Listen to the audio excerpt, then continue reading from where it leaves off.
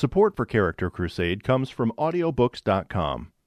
Audiobooks make it possible to enjoy a story, learn something new, or find inspiration anytime, anywhere. And with more than 60,000 titles available, audiobooks.com makes it easy and convenient. Simply set up your account and start downloading your favorite books to your mobile device. Right now, you can start with a free 30-day trial and select the book of your choice to get started.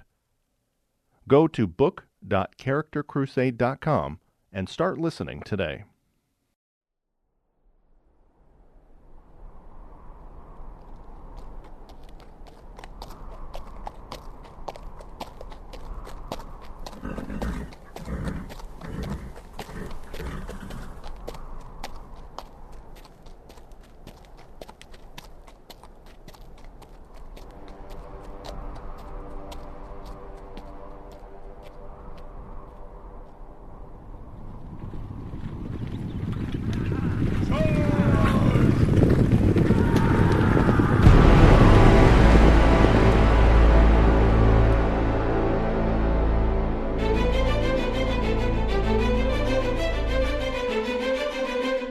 You're listening to Character Crusade.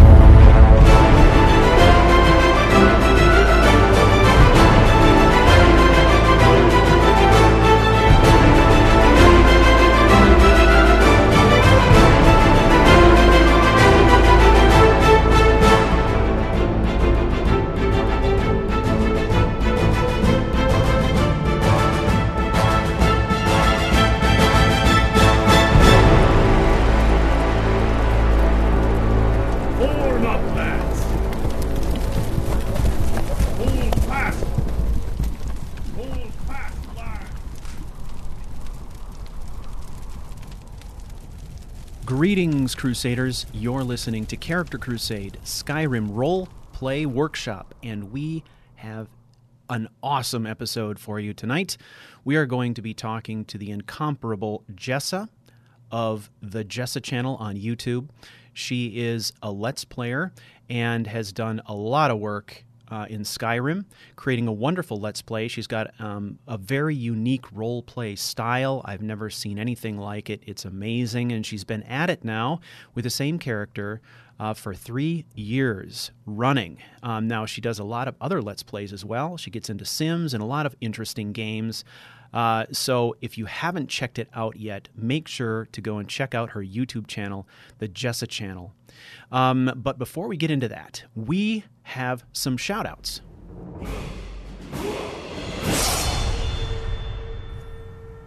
Hey, and a big thank you to Dave, who joined our Patreon campaign. Dave has, of course, by joining our Patreon campaign at $5 a month, become a Character Crusade Knight. And for only $5 a month, you can be a Character Crusade Knight, and we'll give you a shout-out on the show.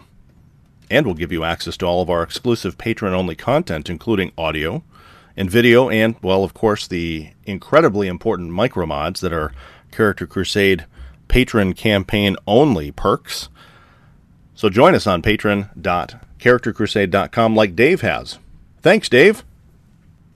What's also great is that we have a couple brand new 5-star ratings on iTunes. Thank you so much for listening to the podcasts via iTunes.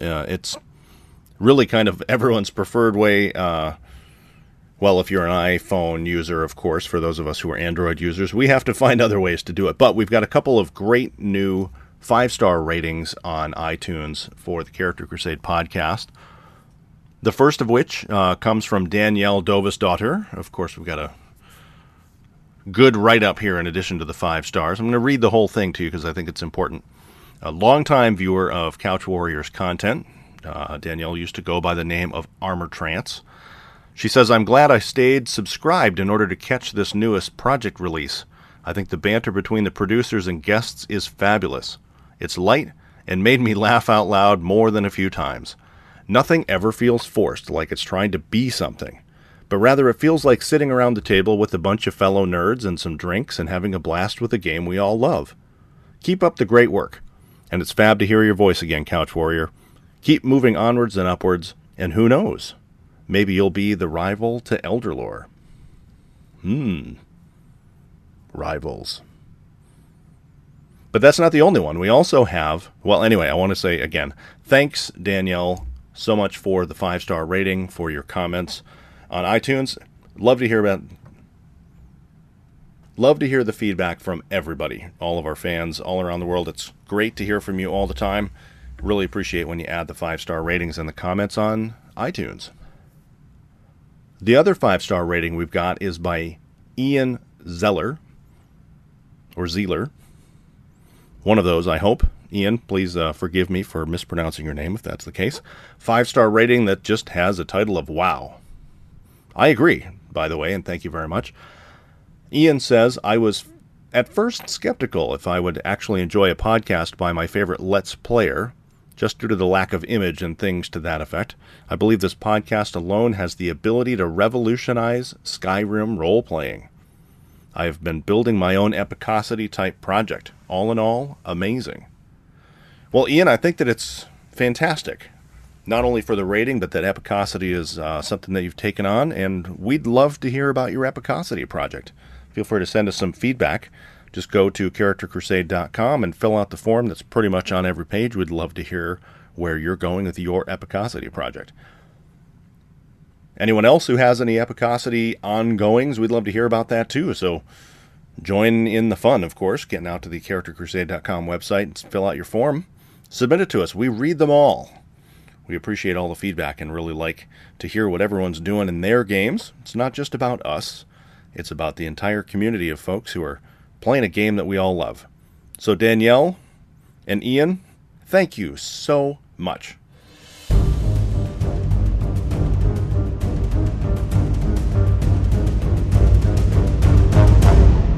Welcome, Crusaders. Tonight we're interviewing Jessa from the Jessa Channel on YouTube. She is a fantastic role player and Let's Player. She's got a terrific Skyrim Let's Play out there that you should definitely check out. Very unique role play style, and it is a pleasure for us to be talking with her tonight. We're going to learn a little bit more about her channel, about her thoughts on role play and YouTube and Let's Play, and then we're going to dive into the Let's Play or the play theory segment, where we're going to talk a little bit about what we think are some really terrific mods that you could use for role play, and we're going to kind of go around the table and talk about great modding resources for role players. Welcome, Jessa. Hi. Hi. It's great to have you on here. That's my interview voice. Hi. Hi. Very nice. I love it. Yeah. So, thank you for Jessa. having me. Yeah, it's really a pleasure. I've been wanting to get you on this podcast before it was even a podcast. Yeah, you asked me a year ago. Yeah. Yeah, I know. Like I think it gives people some clue, how long these ideas marinate before they come to fruition. But, I think what for me has been special about your channel is not just the way that you do role play, because I think it is truly unique and interesting and artistic and entertaining, but also just the fact that I think you started your channel shortly before I did, and I remember kind of watching what you were doing as I was getting ready to roll out my channel, and I thought, here's somebody who's really got a fresh idea. Here's somebody who's doing something interesting, who understands who she is and her brand and all these different things. Someone who's really doing it right. And I think for a long time, I was admiring what you were doing and the way that you were approaching it. And it had an impact on how I decided to put my channel together. So I firstly appreciate that very much. And then you were, I think, one of the only people when I was early on in my YouTube career, so to speak, that was interested or willing to answer my questions and interact and talk shop. Yeah. So that was cool as well. I love, whenever we get to chat, I get to pick your brain, it's fantastic. And I was saying just before we started recording that Stu has got a genius for creativity that is second to none, to be absolutely honest. And I've learned a lot from him, not to mention just how to kick butt with a bow and arrow. He's got a penchant for the bow. He's very kind. But very kind. You mentioned what I was doing, and it might be good for the viewer to know what I'm doing who haven't come to my channel. Yeah, kind of give us a rundown of your style specific to the way that you handle roleplay in Skyrim on your channel. Well, Skyrim is one of my, I suppose you call it, flagship series. I started out doing Skyrim, and I started out doing The Sims 2, which also has a very ardent community behind it. And Skyrim was the first episode I put out on my channel, which is still available to view. It came out on November 11th, 2002. And I came to do my channel because I was looking for, to be honest, what I was here on this planet to do. So the channel first came into my mind in July, when I began to question what I wanted to do with myself. And I asked myself the basic question, which was, when left alone and needing to do something to make myself feel better or take my mind off of things or whatever, what did I naturally gravitate to? And the answer was computer games, and particularly games like The Sims 2 or Skyrim, where I could create a story and get into that world. And as a little girl, I spent a lot of time drawing over and over again pictures of drawings of houses. And I'd like to imagine, like a lot of other children do, you draw a house and you put a family in it and you do all this kind of stuff. So that's what I would do with The Sims 2. But I also wanted to have some adventure as well, too. So Skyrim came out as a response to what I wanted to do in life. Basically, I feel that I'm here on this planet to help other people get off the planet for a little bit. In other words, when they come into my channel, there's a half an hour of basically being able to immerse yourself in whatever world it is that I am creating, or I and my viewers are co-creating together. So what I do specifically in my roleplay with Skyrim is I speak as my character, and I don't know if there was anyone else doing it before me. Maybe there was, but I know people came around after me who do it very well. And I basically started out with the first episode. I got, Skyrim, I got mods and I put them in, and I just landed Mala. She came in Solitude on the Solitude docks. And then I closed my eyes and crossed my fingers and hoped I wouldn't sound like a complete idiot. And I opened my mouth and Mala's voice came out. I think what's really cool about that, though, too, is the way that you actually handle it, between the way that you kind of adjust the narrative depending on the perspective from first person to third person, which that was really what I thought was the genius of the whole thing, because I have heard other Let's Players who actually speak in the character's voice, but you actually were able to kind of create a dialogue with yourself, between yourself and your character, which I thought was really unique. Yeah, it definitely does take that quote that I read once on Twitter, though, and make it very true that, if the microphone is on and I'm recording and doing that, then I'm a genius role player. And if the microphone is off and I'm doing that, then I'm nuts. Basically. So don't ever turn the mic off. It's like walking around with a Bluetooth headset. Yeah, the microphone is on 24/7 just so I can keep my sanity. Yeah. Jess is always mic'd. I'm always mic'd, baby. That's my new T-shirt. Yeah. But Yeah. but yeah, I just basically let her come out. I didn't even practice her beforehand. I just Mm-hmm. people say, well, how, did you just start doing this, or did you always talk to yourself or something? And the answer is, well, I've always talked to myself, yes. But I also have a background in improv. I think that's probably what did it. I was with a group called Improv Boston. And I did, I was a theater major. So yeah, that's basically, I think, cool. where I picked up the kind of off the cuff, let's just see what happens technique that happens with Mala and with myself. And it really is off the cuff because I don't often know what she's going to say. I don't have any plan.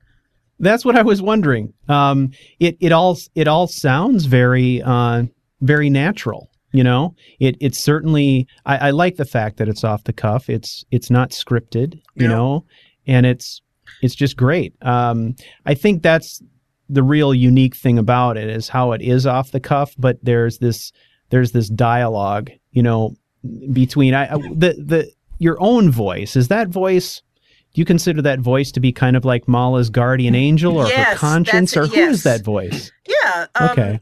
I wanted a way to be able to be in character, but then also be out of character and myself so that I could talk about mods and other things like that without having to say things all the time. Like, I'm just going to break character for a minute to tell you this or whatever. And so I decided to make it so that, imagine if you were the Dragonborn yourself.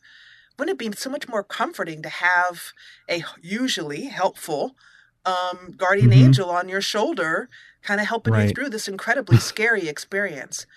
And to my amazement, what happened is that, at first Mala was kind of a little bit of a caricature. She's very sarcastic, which I am not. I don't like sarcasm at all, but she's just pretty, that's how she deals with the fact that she's this tiny little elf. Mala is maybe 5'1" on a good day. And she is all by herself in this world. And she had, and all of a sudden she's expected to fight dragons. And I think one of the things that for me makes stories not so interesting is if the hero is really just a superhero, basically, or an action hero, Mary Sue, whatever. That they're never scared, they're never upset, they're never, they just go out and they just kill dragons. And somebody said to me in season 3, they said, it's, you've done several hundred episodes of Mala now, and she's still frightened. In season 3, she was still booking away from Charis, which are one of her nightmares. Because she went through the lighthouse, and then that basically changed her from then on. Whenever she'd run into a Charis, she would take, I have a couple of episodes where it's really funny, but Mala's running, and I'm yelling at Mala to stop running while I'm using my mouse to make her run. That's you become you can't see me now. There's going to be video of this when? It's in season 3. The lighthouse episodes. I'm not there yet. But in the lighthouse episodes, that's when I got into this little interplay where I'd say, Mala, come back here. Mala, come back here. She's like trucking for the door. And then she'd stop and we'd have a talking to, and I'd brave it up. And she was real the whole way through it. But in the end, when things kind of went down with Alduin, she was screaming in his face, She finds her bravery in uncommon hours. So, and that's what makes a character interesting. I think, the character who's so powerful they can't be threatened is uninteresting, and I think maybe that's part of the reason why I've never, characters like Batman, for example, have never resonated with me because he's faced a whole bunch of adversity, right?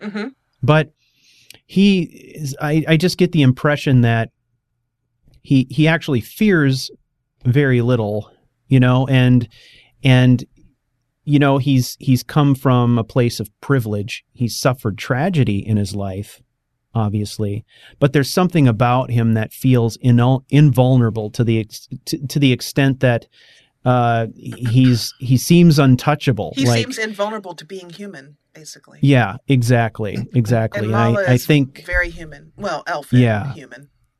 But, yeah. Well, let's talk a little bit about the character Mala, because one of the things that struck me about her immediately from the very first episode was what you mentioned previously, how small she was. And at the time, I was not far enough into my experience with mods to understand how you were doing that. Yeah. But, for our listeners, maybe you can describe a little bit about who Mala is as a character and, kind of how you decided to put her together the way you did. It's an interesting part of my psychological makeup, but I tend to be very attracted to small, kick-ass women. And I think it's probably because I'm not small. I'm 5'11". So I've always liked the idea of this tiny woman overcoming adversity and just knocking people out. And of course, I mean, most people really get into the whole elves thing. Mala is a custom race called Epic Elves, which is available on the Skyrim Nexus, which is where I got it. So hopefully it's still up there. Mm-hmm. I liked the face of the elves. I mean, it was partly because, as Stu said once, he said, "Oh, I'm so shallow" in one of his episodes. Well, so am I. I wanted a pretty little girl. I wanted her to be pretty, but I also wanted her to wear, and when I say little girl, I mean woman. She was a woman, or is a woman. Mm-hmm. But I also wanted her to wear complete armor too, and not have her bits hanging out all over the place. But so I got the Epic Elves race mod, and then I just sort of added it into the vague backstory that I had for her. And that's something that I did that's quite different than so many role players or people who are interested in role playing do. The first thing they do is they make an elaborate backstory for the character, and I actually avoid that. I have a basic idea of who the person is as if I'm going to meet them for coffee. And after that, it's up to me to learn. I mean, it's up to them to show me who they are throughout their life experiences as I'm playing them. Yeah. So I might give them a little special quirk or tick. Like, for example, there is when my channel has been quiet over the summer as I have dealt with personal issues. And Stu, you know what this is like as far as healing and whatnot. I had terrible allergies over the summer. So the channel is coming back on the same day that this episode goes up, which I think is the 4th. Yay. And I have Skyrim's completed, and I have been recording over August to have content to present. But one of the series that I'm bringing out is Homeworld Remastered, and Homeworld is a space-faring real-time strategy game, and it's very interesting. And it's not a role-play game at all. It has nothing to do with that. But as we were speaking about before we started recording, it is a game in which I believe you can role-play in basically any game. You can find a reason for something human to be in there for you to interact with and create a character around. Yeah, I think you're right. In any case, with Mala's, with Mala, I had a role-playing game to go with, but with Homeworld, I had to come up with a character and I didn't flesh her out either. I just sort of gave her a little quirk, she likes to drink black coffee at the command center. Mala, for example, really likes tea. And so you asked me, the question was, how did I create Mala and what mods did I use to create her? And in order to fulfill that quirk, as I was saying, I give a quirk to each of my characters. For Mala, I used a mod called Herbal Tea. It's available on the Nexus. All the mods that I mentioned are available on the Nexus. And then I wanted her to start out with just really common clothes and, not come off the boat with this, pack of armor and whatnot and anything silly like that. She started out with basically nothing in her pack. She started out at Solitude with, I don't know how much coin I had, maybe 500 gold. I'm not sure. And from then on, I had a basic idea that she would be someone that you would look at, walk by, and never think she was the Dragonborn until she opened her mouth and gave you the what for. She's very mouthy. Well, she's chewed you out several times on your Let's Play. Those were my favorite parts. The parts where she got to the point where she was basically telling her guardian angel to shut up. Yeah. And sometimes I actually would. I'd be like, okay, all right, fine, as you wish. No problem. No, you go ahead and take care of this. That's good. I'll just be over here minding my own business. Well, I love the character of Mala. I love how you portrayed her in the story, and I always liked her spunk, and I think that spunky. Yeah, that's cool. I like stories, with kind of that spunky or plucky hero who is, sort of the individual who may have things, for all appearances stacked against them because of their physical qualities or their background or something, but what you don't see is the strength underneath, right? Exactly. And I think that's so cool. Mala changed and grew over the 3 seasons, which was fascinating to watch. And including, Mala didn't just change, but also her characters, her companions that she was traveling with, also developed as well too. She traveled in a group, a little trio. It was her Foxy, Joran, who is part of BFF, Animal Companions, and that allows you to have a fox or a dog that grows in skill with you as your character grows in skill. So you can have it set up, and Joran was set up so that if an enemy was bigger than him, more powerful, I should say, because they were all bigger, then he would run in the other direction. But I noticed, and this episode hasn't come out yet, but it will within the next week or so, that as they were moving through the final dungeon, Alduin's Fane, Skuldafn, that Joran had evolved to the point where he was now tanking for Mala. Really?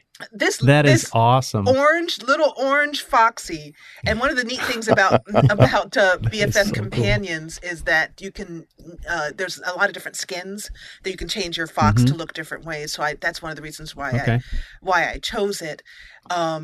And it also had neat things like Joran loves to go off and catch butterflies and whatnot. So that became part of Mala's life and story as well, too. So that those companions became as dear to the viewers as Mala did. Her other companion was a companion named Inigo, done by, and I hope he hears this because he is also, like you, Stu, a creative genius. His creativity lies in music.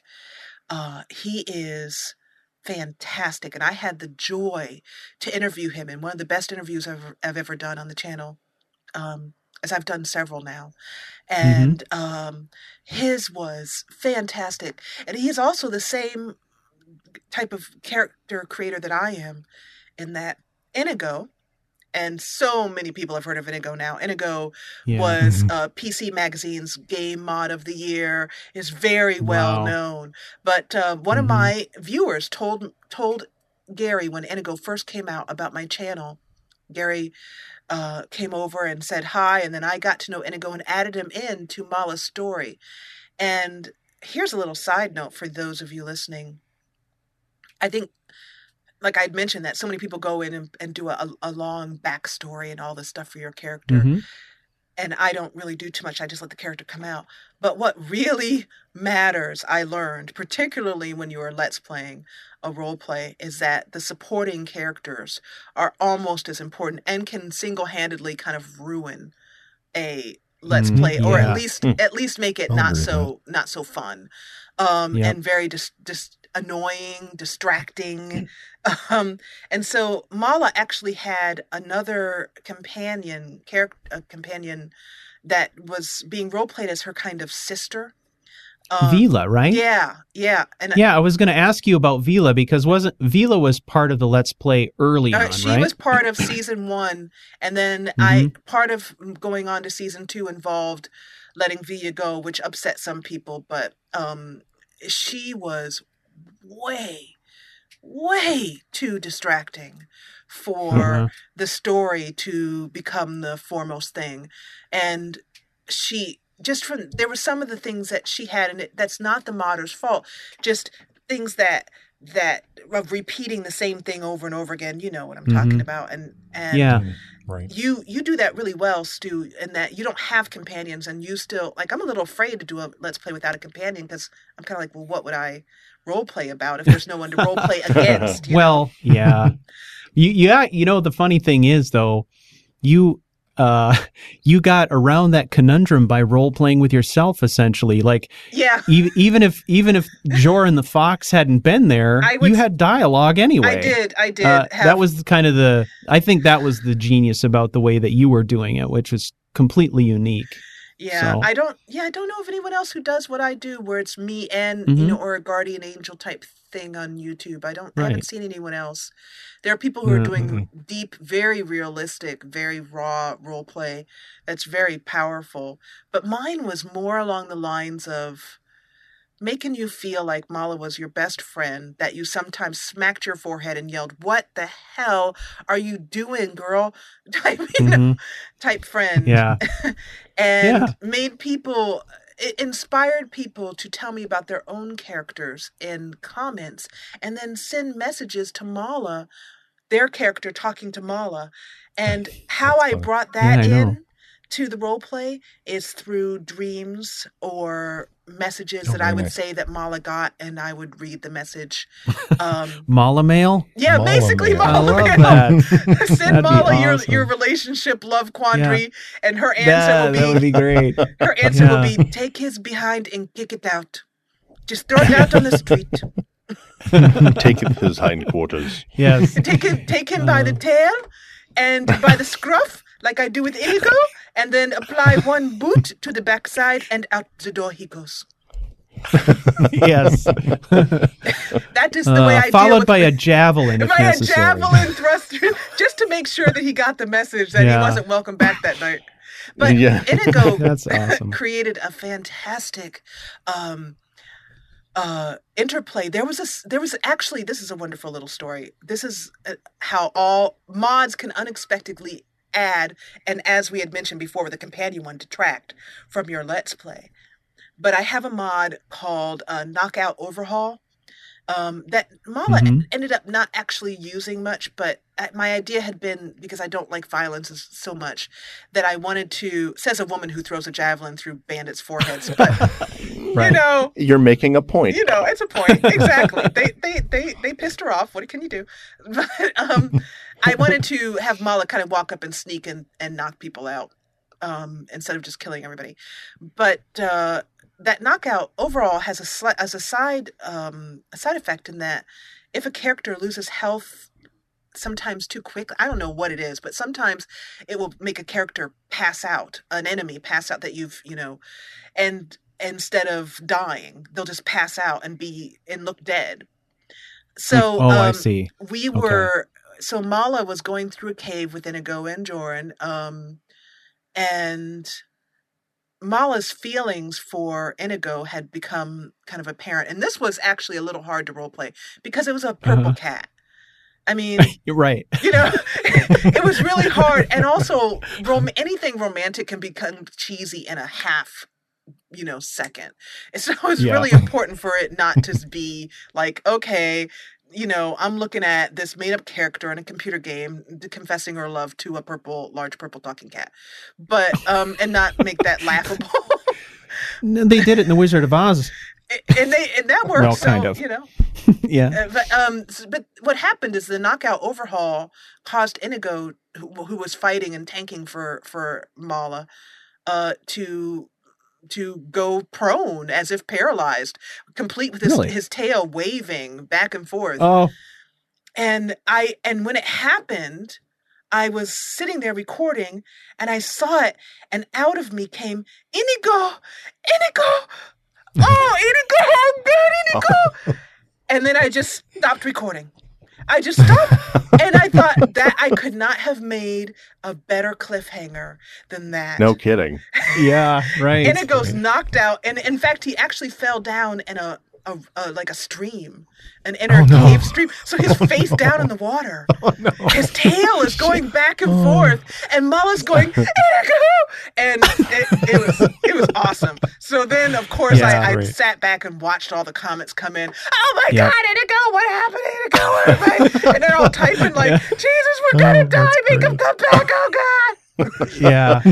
And then, of course, I think that's hilarious. You never really know what the viewers are going to respond to. And I know, when I was doing Aranis Arcana and stuff, I would create a scene expecting one response, and I'd get a completely different one than I expected. Exactly. Yeah. And it's amazing. It became, and my channel has really become more co-creative storytelling. And that's, I think, I might add that to my channel tagline. But what happened in the next episode is that Mala had another opportunity for deep change. She was scared to death that she had dragged this wonderful friend of hers down into this deep cave, and as a result, he was dead. And she had to find her inner strength, because, of course, what she wanted to do was panic and either run or start crying or immobilize. Mm-hmm. And it was one of those moments where I was able to kind of talk her into her next stage of being. And I said, Mala, now this is a time where you can use your power. Don't forget that you have power, and you can use it for good or ill. And now is one of those moments where you can make that decision. And you can either panic and freak out, or you can find your inner strength, because you can't do magic panicking. That was just a role play thing I added in there, of course. That's an important lesson. But, you need to be calm in order to let the energy of power flow through you. You can't be like, ah, and trying to do magic. So, she calmed down, and I said, you can do this. And she was able, and I did all this talking. And then, of course, she just raised her hand and did a simple healing spell that we've all done 100 times. But that healing spell became really powerful because of what she had to do inside to make that healing spell come out. I think that's really the one piece of advice I might give if you are here's Jessa's school of role playing. If you are a burgeoning role player, I think people really get it, maybe not wrong, but not what's worked for me, for what makes role playing work and what makes you feel. Because I think that the sweet spot with role playing is when you completely forget where you are, sitting in your room, in your office, in front of your computer screen, and you're in Skyrim walking along, sort of, I've always imagined myself as a non-corporeal entity floating above Mala, literally. Mm-hmm. And you're in that world. And if you've done it, quote unquote, right, you're there, your viewers are there. Of course, your characters really is there. And there's this synergy. And for a moment, time is stopped. And, when you finally come out of that wonderful place and you push the stop recording button, you had a little mini vacation. You just got to go actually be there. And that's why we like role-playing games so much, is that we want to basically go into a different world, to get off the planet, as I keep saying it, for a little bit. Just get a little mental, emotional vacation from what's going on in our normal world, whether it be good or ill, and get away. So for role players who are looking for that, one of the things that they do is, I said, they do the whole backstory. That's helpful. It's really good to know your character, but I think it's better to let your character tell you, rather than you kind of think of, oh, I want the character to be like this or to be like that.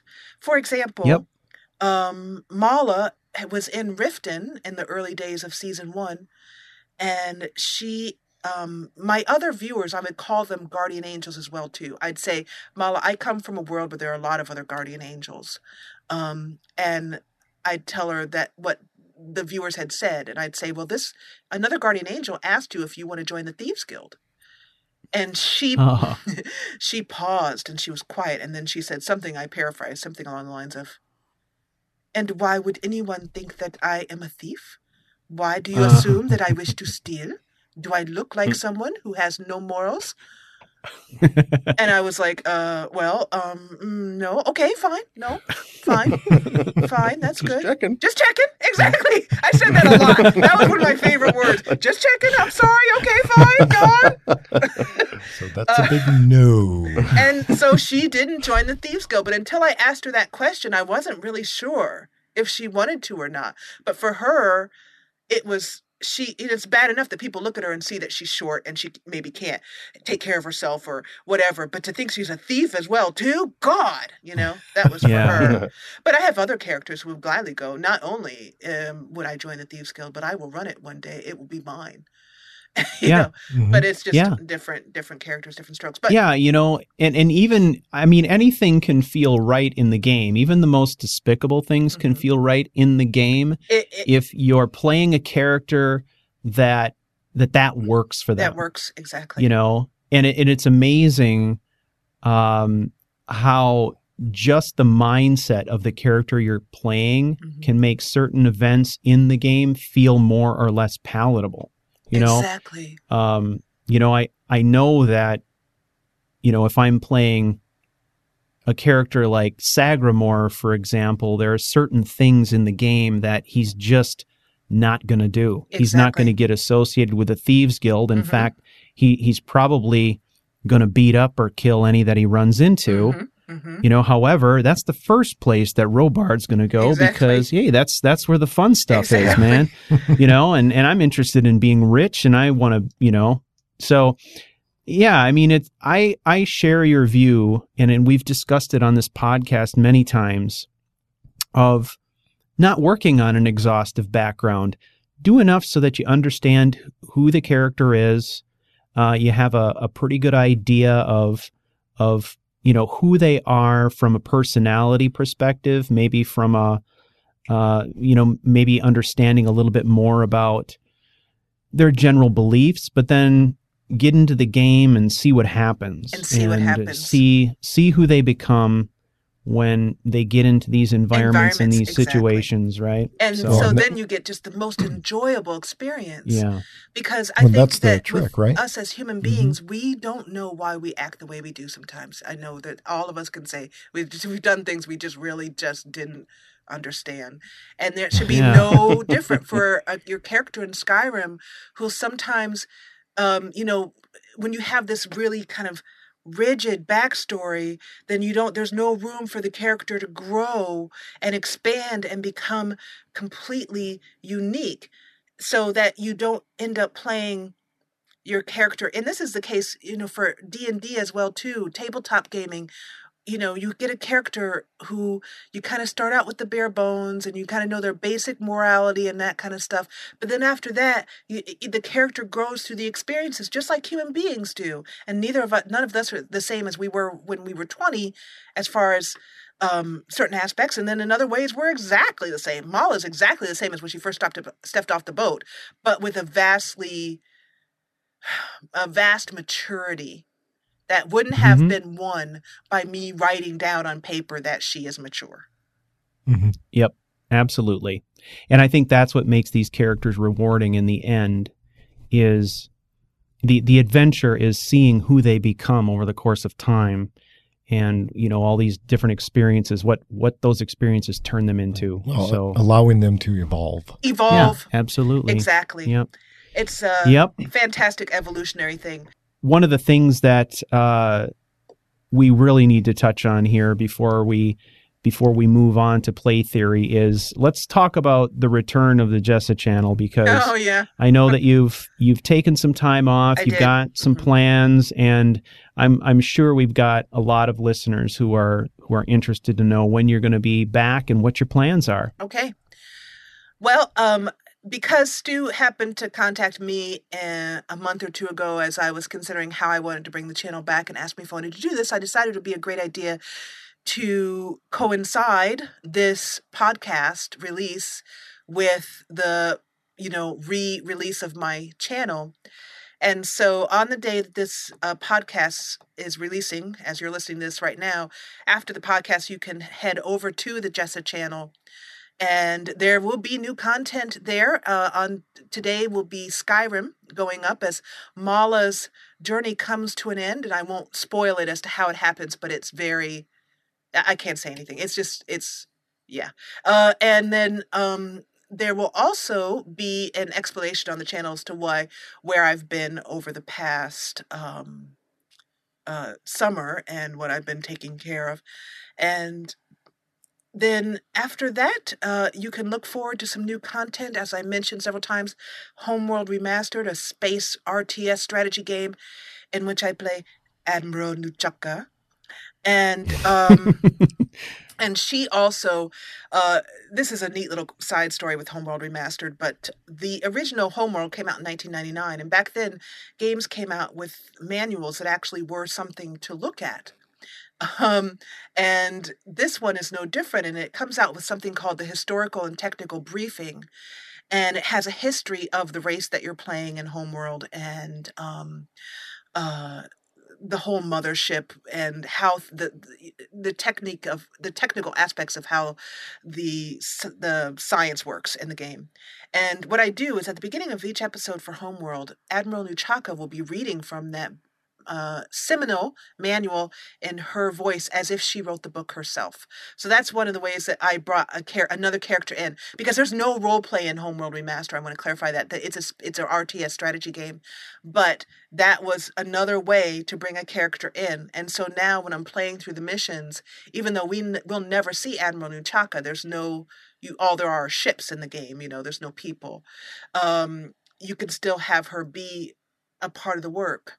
And there's no reason why, for example, in Skyrim, you could not make a character who wrote one of the books in Skyrim. You could make the person who wrote the Lusty Argonian Maid. You could make a character who wrote that book. Yeah, that's one of my favorite things to do, is just dive into the game's lore and pull something out of it that I can use. Exactly. There's so many opportunities The there. Skyrim's So, yeah. lore is Wonderful. huge for all kinds of story and whatnot. Yeah. But anyway, back to the channel. So that will all be happening on, I believe, September 4th. My content will be going up at 1 p.m. Pacific time as all content goes up. And then new content we publish every Monday, Wednesday, and Friday. I look forward to seeing you over there. And if you did come over from Stu's channel on this podcast, please let me know in the comments and say hello.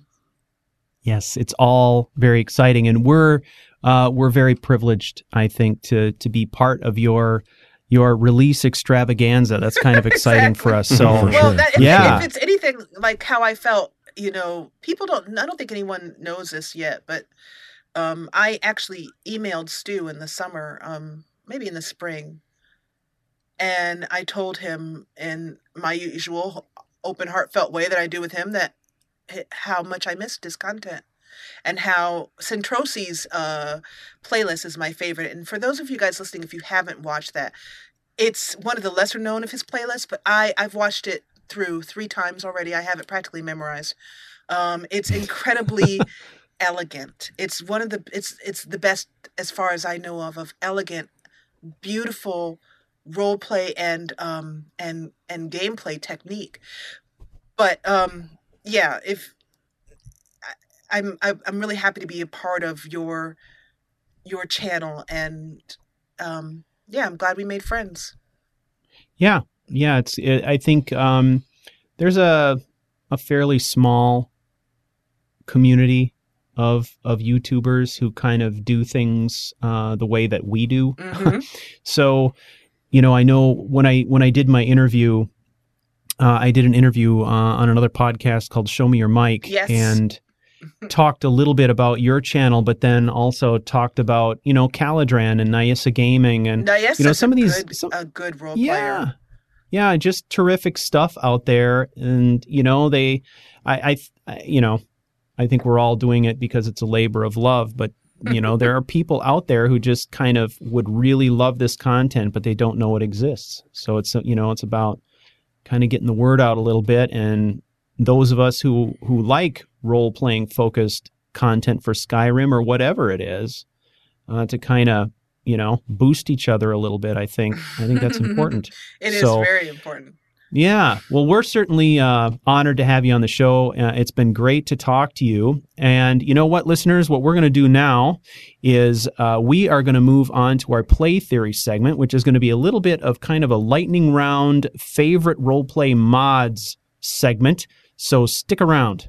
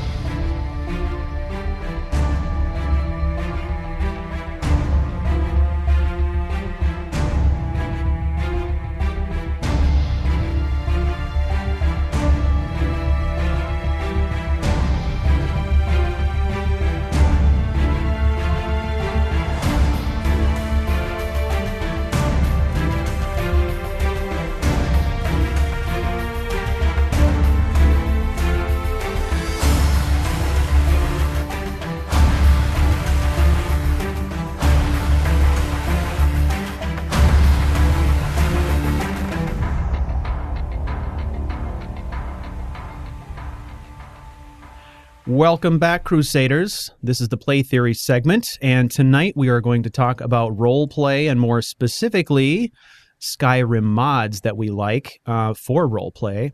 And, you know, I think probably the best way for us to kick this off is to start by allowing our illustrious guest, Jessa, to pick the first mod that she would like to cover. But what we're going to do here is, in the interest of time, we're going to try to limit ourselves to, 5 or so minutes, and we're going to basically name the mod.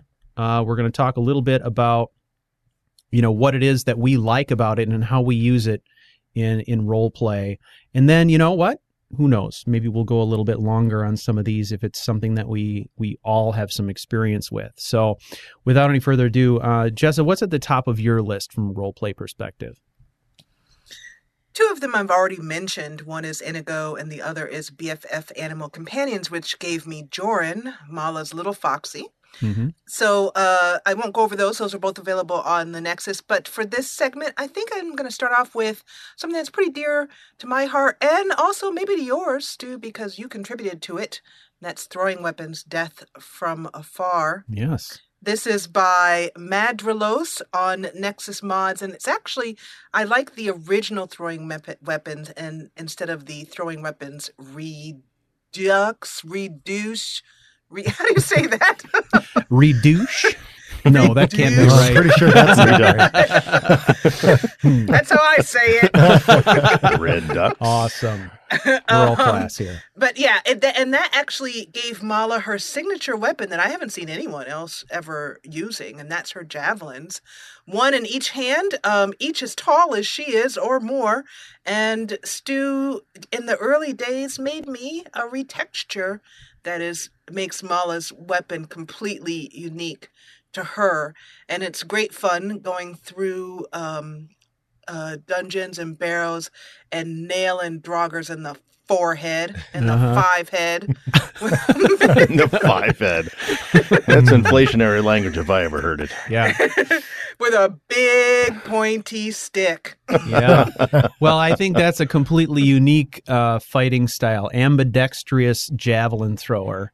That's kind of amazing. Yeah, it is. Yeah. Yeah, that's a good one. I've used that myself. Trying to remember. You used it to put death notes on your victims. Yes. Oh, Yes, you yeah. have. Yeah, delivering You the did. custom dagger to the victim, Mhm. right? Yep, that's right. So that was actually a fleet thing for a while. And I loved it too.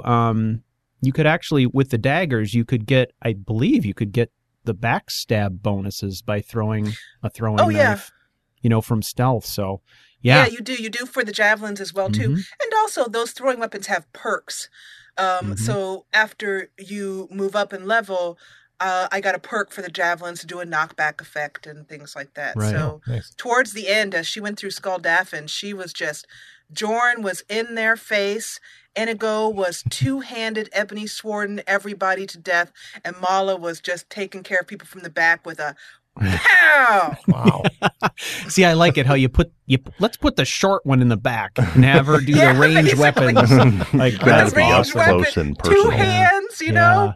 And she was Yeah. just like, oh, let me just hold my drink. Bam!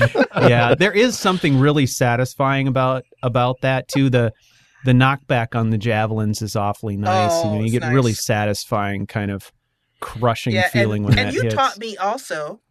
You taught me how to throw the javelin into the wall to get the diversion. attention of Oh. the enemies in the room. So they would Yeah. go to the javelin. That was, and it's Like a funny. bunch of the javelin's suckers. in the wall. Yeah. The javelin's still wobbling from the hit impact, and they're like, "Is anyone here?" Yeah, I know. That's awesome. Nice. I don't know, but have you seen this beautiful javelin? Look at this. So sculpted. And while they're Wow. admiring How it, come I didn't Mala's notice like, this before? "Bam!" Bam! I love that. I want that on all of my mods for the javelin. It just bam! Bam! I love that. All right. Well, that's an excellent one. I love that one. I've tried it myself. Wonderful mod. Joe, what's on your list? Well, the short list, I guess we'll start out with something that you brought to my attention not long ago, and that is take notes. Oh, yes. Take notes. Oh, which, the journal. Yeah. Yeah. I didn't really think that I would be spending as much time in it as I have been. Mm-hmm. I've been taking my current character. She'll make her way down to the Bard's College or just sit in a Right. chair in an inn, and I'll just spend. I think the one night I must have spent an hour and a half just writing in the journal. It's so cool. Like, this is what I love about what Joe is doing. Like, I listen to a lot of podcasts and stuff for writers, and they're always like, you know, if you're stuck, like, how do you write? How do you get in the mood to write when you don't feel like it and all this stuff? Like, screw Microsoft Word. I'm going to launch Skyrim And I'm and I'm gonna going to start write journaling. in Skyrim. I think that's just cool. Oh, it's been a lot of fun, and Mm-hmm. it's been fun to kind of recount, the adventures in the past days and kind of some of the. It's allowed me to really give more meat and a lot more interest to just general happenstance that occurs during the game. Yeah. There's something more You that can happens also- when you're writing it down. Yeah, well, and then You know? ideas start coming to you as Yeah. you're sitting back thinking about what you just did, which maybe I just popped out of a barrel somewhere. Was it exciting? Was it not? I don't know. But when you start writing through it, all of a sudden, you start filling in the details and the gaps, and Yeah. like when A neat idea for you, Joe. You can also add photos to, so you can take a photo in Skyrim, and then there is a way to put it in the journal so it shows up. I thought the I journal. had saw nice. I thought I had seen. Is that Yep, any that's better? correct. Is Now that you're better? gonna question everything. I am. But there's a way to do that. And then the Right. neat thing about the journal is that you can export your Yes, entries yes. and then print them out into your own little book if you want to Yep. actually have a real book of Sable, for example, Right. on your, you can just do it through one of the Yeah, many, I've done like that. Lulu or- Actually, I've done that and pulled it Yeah. into Word so I could actually do some spell check. But I'd want it to be kind of fun Yeah. to take that and drop your pictures in, and then have it turn it into To like a a real pencil book. sketch, Right. yeah, right? I So don't. that your Yeah. images gotta look like a into pencil the. sketch. I got to look into that facet of it because that would Yeah. be kind of fun to do. But Yeah. That'd be neat. Very cool. I'd read yeah, that. I turned out a whole interesting entry revolving around Jolene, the interesting NPC. Oh, yeah. So that was kind of fun to flesh out. I'm just Well- thinking about after Joe slaughters all the necromancers. Oh, well, I just thought I'd make a brief sketch to add to my Oh, some journal. of her journal entries are so angry and dark. Well, that's how you get in Oh. character, right? Yep. I Yep. love that. So I- that one's been a lot of fun. You're absolutely right. I think just coming out of a barrow, you can say, oh, that was interesting. I went in one end and came out the other. But when you actually go through and write it down, Sit back and then now you're starting to get into the head of the character and what they were thinking as they went through. right. And that's where the story emerges. I think it's brilliant. I love it. Now, I haven't tried it myself, but I've done a lot of writing about Skyrim outside of the game. right. So maybe Well, that's the next step for me. And that's been the fun part about it is that, you can pull the thing out anytime you want. I mean, I could pull it out mid-combat and start writing. Uh-huh. But What a great idea. That's dumb. Hey, let me journal So- this. I have a tendency not to journal. Can you hold there? I got to sketch this down. Okay, everybody, drop the weapons. I just have to get this down. Hold on, Yeah. okay? I have to get the spelling of your name. I want to remember this later. But I always make it a point to make sure that she's in a quiet area or a Yep. place where she's resting, like an inn or recently she just went to the Bard's College. I think she's going to kick that one off. That was totally unexpected. I wasn't going to, that wasn't even on my radar. Wow. But she ran into Lizette. Okay. The And bard. thus the game steers you. And thus the game steers Yes, you. that's the way it should And I be. will also There's- point out, and this is unrelated, but with this current character, it's the first time I've actually enjoyed Markarth. Oh, I've never liked Markarth in previous playthroughs. but this character did it for you because of the role play aspect of it? Yeah, or- and just it's a darker character, so Well, yeah, there's a lot of darkness going on Yeah. there. Hmm. So, Markarth's a rough place. yeah. So that would be mine. Wonderful. For this time around. I How think about you, that's Stu? terrific. It's a lot of fun. I So think that was Take Notes, Journal of the Dragonborn by Correct. Lord Conti 2 Correct. at Nexus Mods. Oh, thank you, Jessa. You just took care of all that for us. I appreciate that. Sweet, you're making Did my I job just take easier. over your job? I'm No, sorry. no, have that. Keep Stu, going. you're fired. No, I hate that part of it. So at the top of my list, well, I've got a number of things here that are near and dear to my heart. A lot of the ones that I've been thinking about lately are mods that are related to the character that I'm into the most right now, which is Robard. I talk about him on the podcast from time to time. Obviously, he's a thief, and he's kind of a, I don't know, preeminent scumbag, He's if you kind will. of kind of a prick, yeah. Yeah, he is. So I've been kind of focusing on, some mods that make Skyrim into what I think of as sort of a playground for thieves and stuff like that. But one of my favorites, and it's really kind of a subtle one, but I don't go without it anymore, is called Dynamic Things. Oh, And I yeah. just put It's that in. just, Nice. it makes all of the garbage laying around something that you can actually interact with.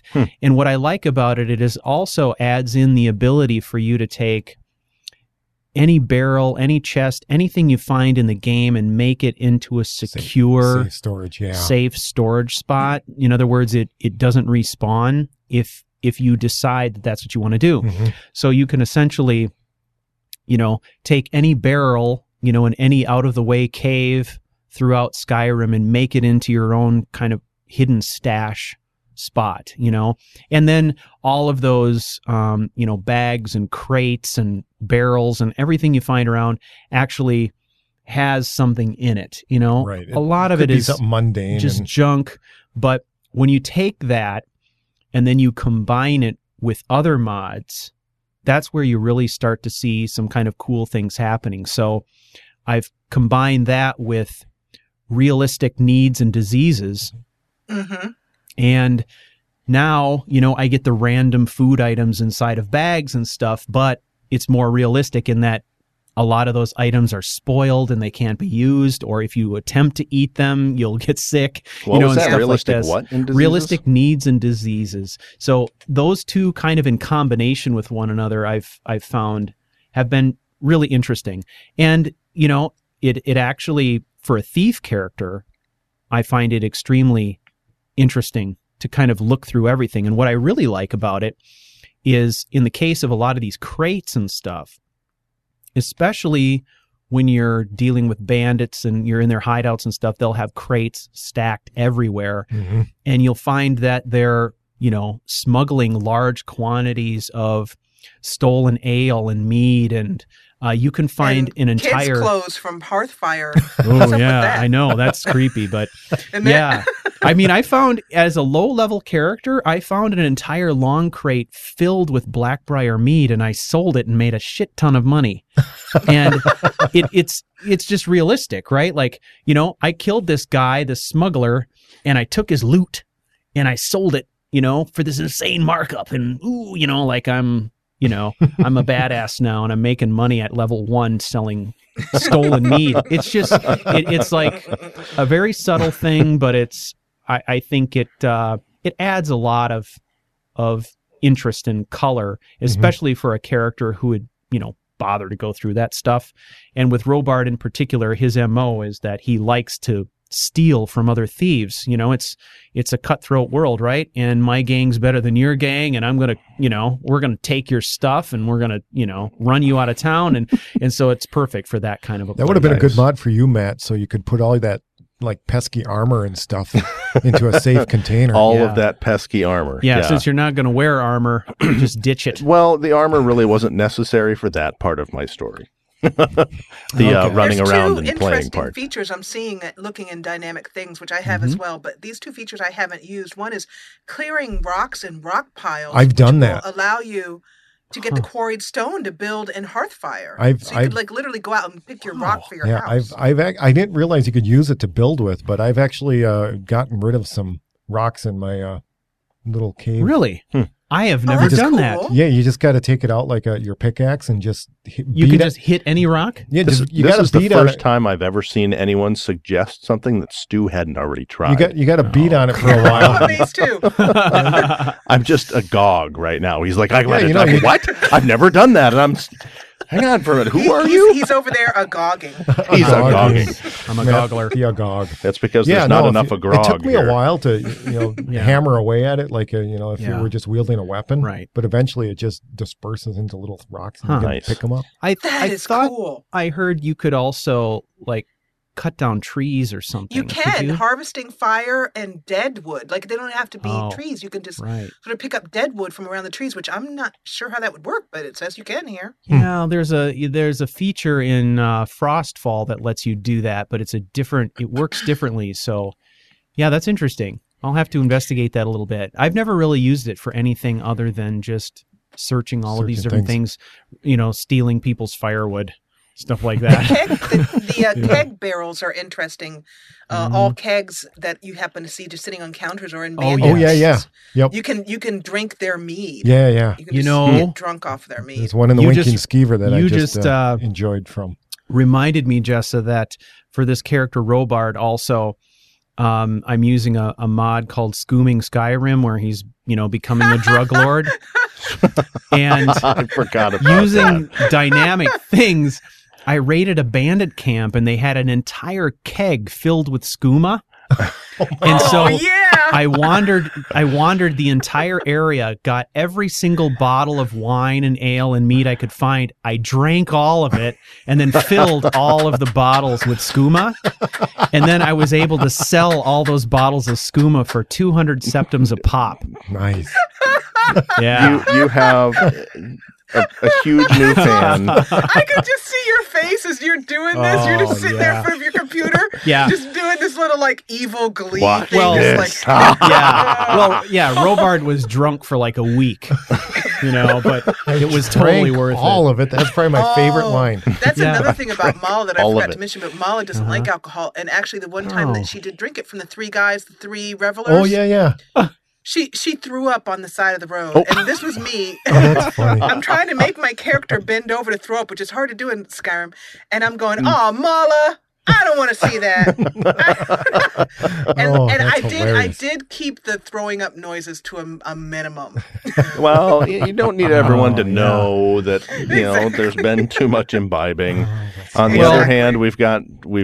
Stay away from Sam. So she and I don't talk about that anymore. Yeah. We just gotta let that one. You gotta move on. As her guardian angel, did you hold her hair for her? Dude, I'm incorporeal. I don't have a body. Oh shoot, that's right. She thought about it though. I want to but I don't have hands. I don't have hands. So many things I wanted to do, no hands. So many things, including the lusty no, should we not? This is a kid. This is the children. You know what? Okay, it's a family show, not a family making show. I could go on forever. Okay, so is it time for us to do another back mod round? Jessa, number 2. We are back to Jessa. Yes. Okay. Go ahead. I think my next up would be become a bard. Oh. Yeah.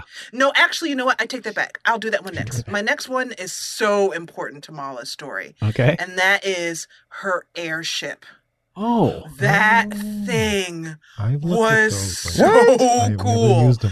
That I actually, when I felt stressed out, when I wasn't recording, I would just go into Skyrim and fly the airship around. Is it- It is what's cool? so relaxing. Is when the- you is the figure out mod how to do airship? it. What's it called? At first, you fly into a mountain. Let's all be honest. You just fly right into a mountain because you don't know what you're doing, and heck, you want Yeah. to see what's going to happen, so you just fly right into a mountain. But then after a while, you figure out how to go up and down and how to go fast and slow, and it became a signature part of the role play. And that That's so cool. we would get in the airship to go to the next location, and I would actually read a story. I pre-recorded Skyrim books. I downloaded all the books as a EPUB, Yep. ebooks, and then I read the shorter ones, and then I saved them, and I would just play them while recording, so I could hear them, and then I would just sit back. We'd listen to something, or sometimes we would use the songs and become a bard, because you can actually play while on the airship while it's flying. Really cool. That's so cool. The neat thing about the airship is that it had two different insides. One was a kind of simple inside, which Mala used, and one was a very elaborate one with lots of Dwemer technology in it. Very cool. But she used the simple one. And then using the mod Jackson's Positioner. Positioner, yeah. And that's actually for you listening, that's JAXONZ. Jackson's Positioner. I actually took the original stuff that the airship came with and refurnished her house. Oh, very good. With different things that she found around in the world, so that when I went over to her desk, there was the shield sitting on her desk that she had gotten from that particular boss, or, and it made her home really home. Right. So Airship, Dev Veza, available on the Nexus, and I don't know off the top of my head who did it, but I'll look it up in a second. But anyway, yeah, that's my second mod. Oh, and also, I want to thank, I hope you're still listening, Pen Oversword. I held a little contest in the comments to name the airship, and he came up with a name to call it the Dove Brenna, D-O-V, and then the next word B-R-I-I-N-A, the Dove Brenna, which means dragon sister in the dragon language. So it was very apropos for Mala to jump into her airship with Enigo, who always rode at the gosh, what's the front of the airship? What's that? The port? The stern? The bow. The bow. The bow. Thank you. The bow. But he would sit up there in the bow, and he would sort of be the give the maps and the directions and that kind of stuff, and hard on starboard and hard on port and Right on. steady as she goes and things like that. Nice. That's awesome. So, but then after the trip, she would go up to Parthenax, for example. It has a ladder which lowers, and that mod actually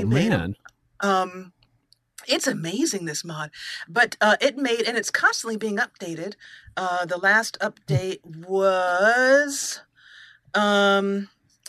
February of this year. So they haven't updated it in a while, but they were doing some really good updates there for every 6 months or so. And it's by Dupree, D-E-A-P-R-I, Dupree.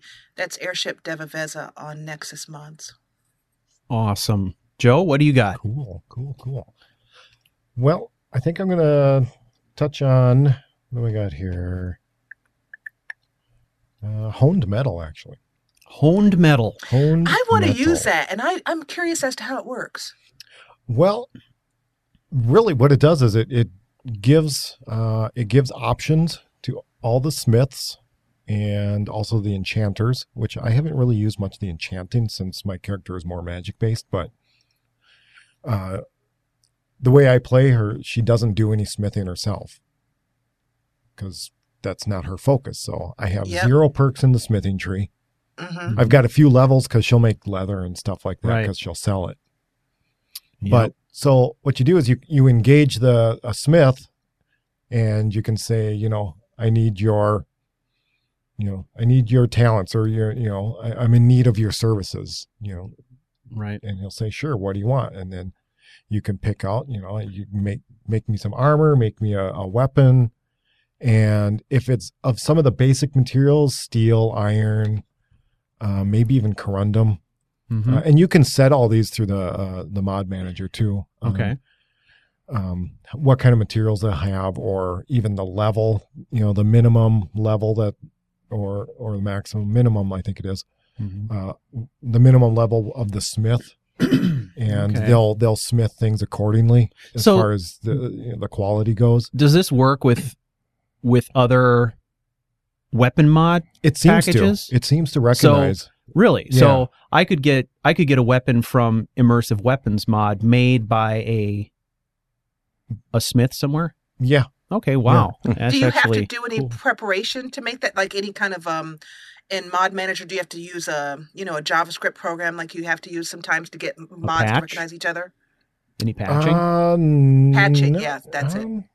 No, nothing that would be, I guess, outside of any general patching you might do for some of the bigger mods like Percus or something. But so maybe somehow it must draw from the leveled lists in Skyrim that are produced by whatever other mods you're running. Yeah, because I didn't patch. I didn't run any patches on it. But that's pretty cool, because that's the thing that kept me from it.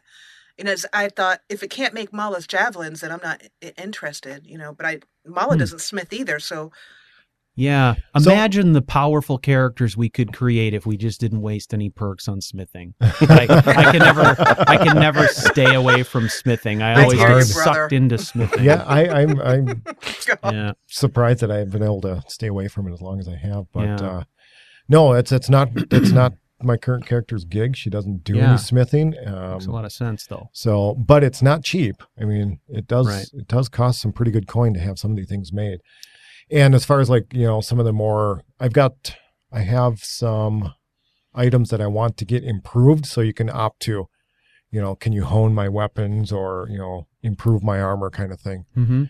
But I don't have all the materials and they don't carry them. So they don't carry things like ebony or that more elaborate material. So you can provide them with the materials? You can provide them. So she's wearing some troll bone armor right now. But the smith didn't want to go kill trolls for you? The smith I needed a troll skull. And the smith didn't have it, so I have a few. They're I had to go get some troll skulls. So fortunately, I found one sitting in a barrel, so I only had to kill one of them. But I probably dropped it with all my other stuff. You picked it up.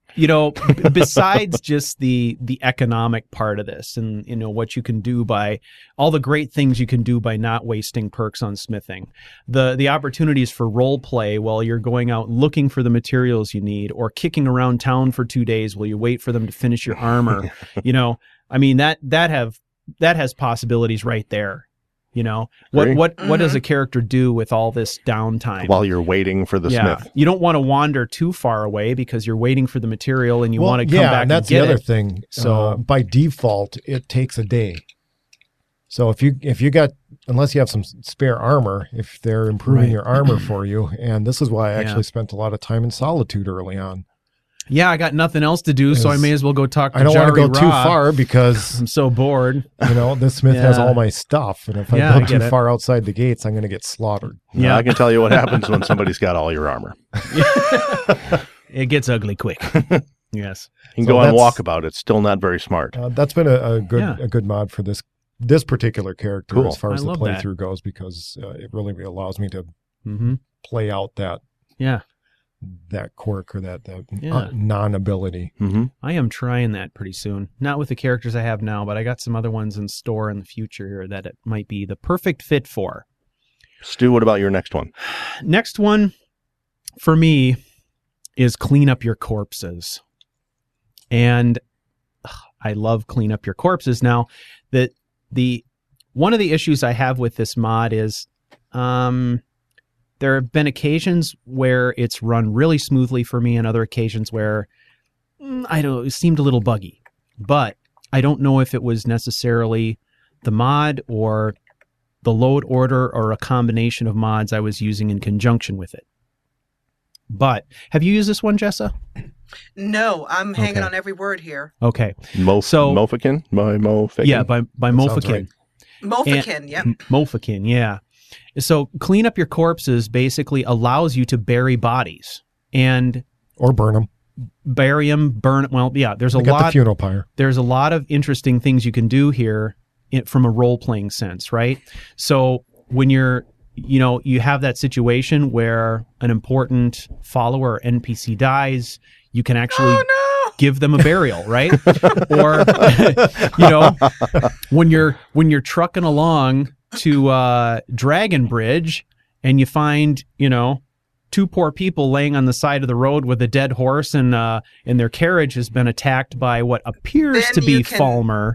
Nail Yeah. the horse to the wall. I'm looking can. at the mod thing. Yes. You can actually nail a body to the wall. You Wow. can. Everywhere you want. You can You stick them can. in Somebody's stakes. forehead, for example. Yes.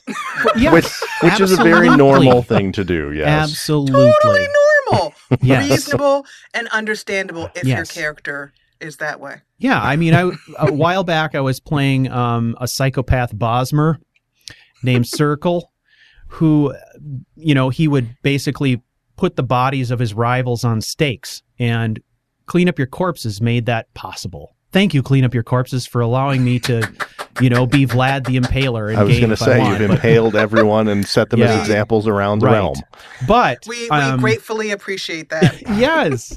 One of the things that's really cool though is when you take it allows you to pick up and carry a body, which is great because nice. I had a follower that died, picked up the body, took the body with me to the nearest city, and then I used a funeral pyre and gave them sort of a respectful burial.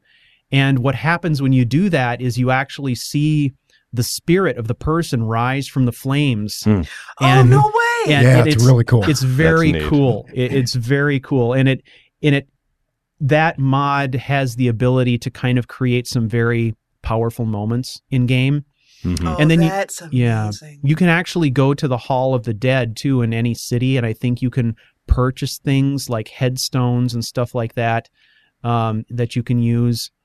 But you need to carry a set of tools with Right. you. You need to have specific tools that are designed for different kinds of burials or sadistic practices, whatever it is you're. Yep, and you're check into. this out: So- nailing a skeever to a tree.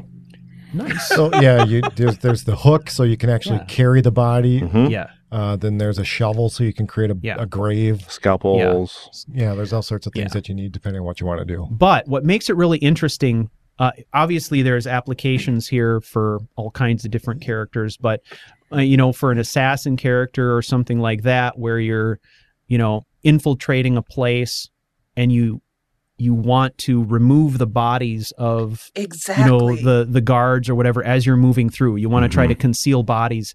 Sometimes it's a little bit easier to use a tool like this than it is to try to Drag 'em. hoist Drag the 'em, freaking exactly. body up and Yeah.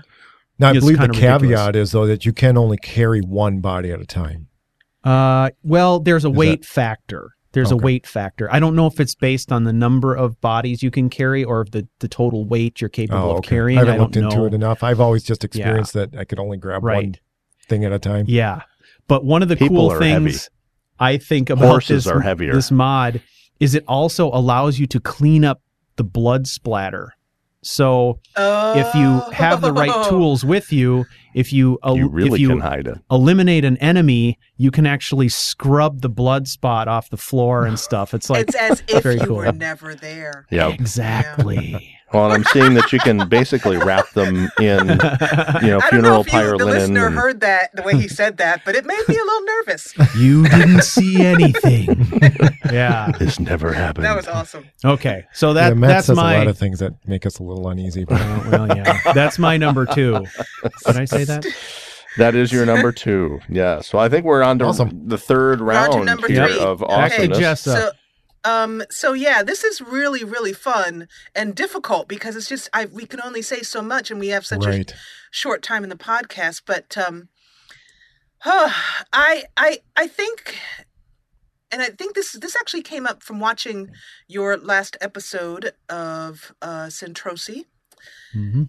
I think for me it would be minimal HUD Oh, because minimal HUD is I'll pull it up here. But anyway, it's basically, it takes everything that's non-essential that you don't want off the screen, and it increases the ability for that, oft touted immersion that we're all so desperate to get our hands on, and clears it out so that your brain just sort of, like I was watching your episode, and you had things coming up like such and such has been recharged up in the right, left hand corner. Yeah. And it was large text, the normal size game text, and I have it set so that it's very small text and kind of gray, so I can see it, but it takes away, like, for example, the cursor is much smaller now, because I don't feel brave enough to completely take the cursor away. I know so many archery enthusiasts do recommend that for immersion, but I'm not. I need something to point at. I need the right. Yeah. But it allows you different crosshair types, and you can actually move a HUD element. Like, you could take it so that the enemy health bar is now at the bottom. I have it where, if I remember correctly, I have my health and stamina and those bars over on the side, and they're invisible unless I actually need them.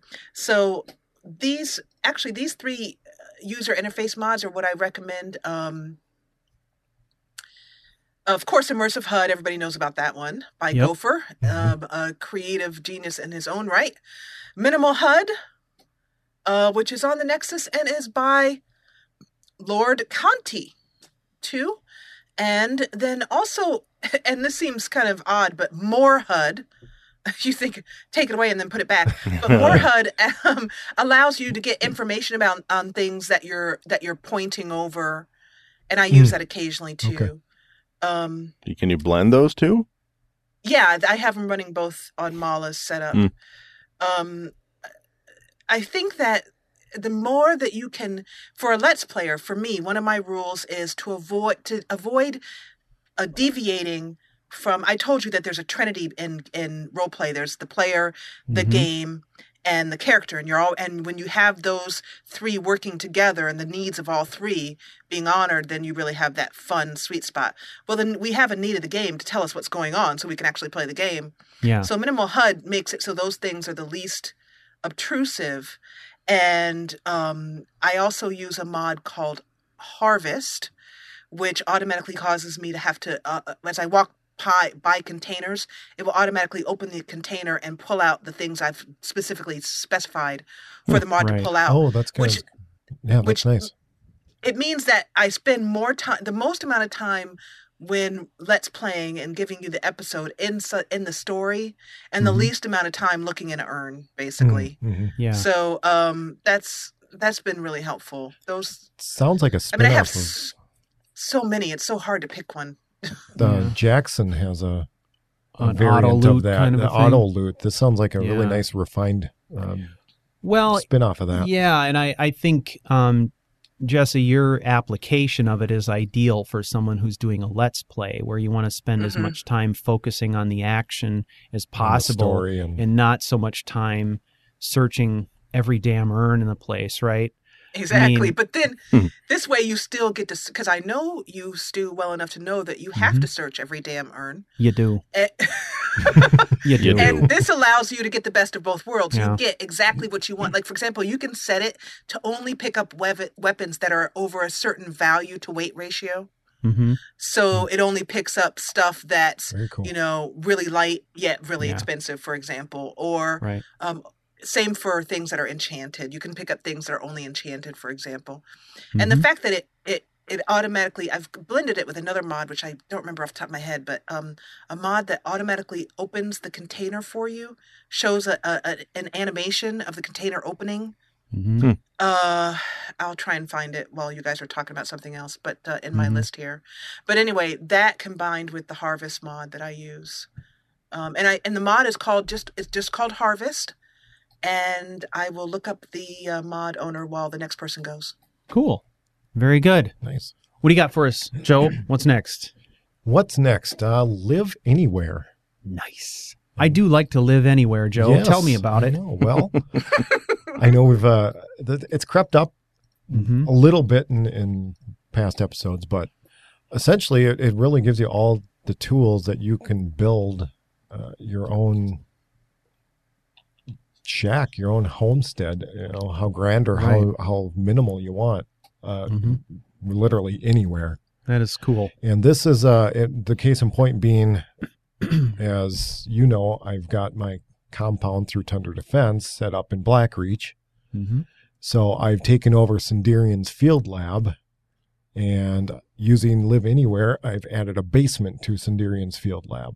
Mm-hmm. So now I've got a nice little basement room. It's got a bed down there and a dresser and just a few things, but you can build these things up really as much as you want, because you can. So the mod also includes carpenters. So there's carpenters. There's like 5 carpenters throughout the continent. One of them I know is in Dawnstar, because my character goes to Dawnstar a lot to talk to the carpenter, because I need stuff. So I go there, and they sell different things. So they don't all sell the same stuff. Oh, okay. And I haven't visited all of them yet to see kind of what they have. But so you go to this carpenter and you buy plans or you buy the things you need. Like, I need a set of stairs. Mm-hmm. So when I worked it in with my Tundra Defense, I put in the merchant. Yep. So I got this merchant hut. He moved down into Blackreach. I conned him into coming on down. Mm-hmm. And so the way where I placed him, the door was actually, head high. Okay. Just because of the way the terrain was. So it had to be elevated in order for the thing to fit where I wanted it. So you requisitioned some stairs? So I went to the carpenter and said, I need some stairs. That's awesome. So I bought some stairs and I built stairs that went straight down to the path. And the two meld really nice. Yeah, I mean, Tundra Defense is one of the more powerful building mods I've seen, and in combining the two together, it'd be like infinite possibilities. Oh, if yeah. Yeah, it really is. Really willing to spend the time. Well, yeah. And I do. Awesome. I'm glad Jessa brought up the Jackson's Positioner, because I use that quite a bit too. Oh, that mod is amazing. When you find something in a dungeon and you realize that you can pick it up and take it home, well, hoarders unite. So it's great because exactly. I mean, between Tundra and this Live Anywhere, I mean, it puts things. I mean, you've got control, but Jackson just allows you to tweak it. Right. Just that extra bit. So you don't have to sit there and fiddle with the other mods positioning tools. Yeah. You can just drop it wherever and then set it in where you need. I actually found out too that there are certain items that Jackson won't select for whatever reason. It just won't highlight it. So I couldn't position it. Well, more by accident, I found out that if I went into the console and I selected, so it popped up the ID.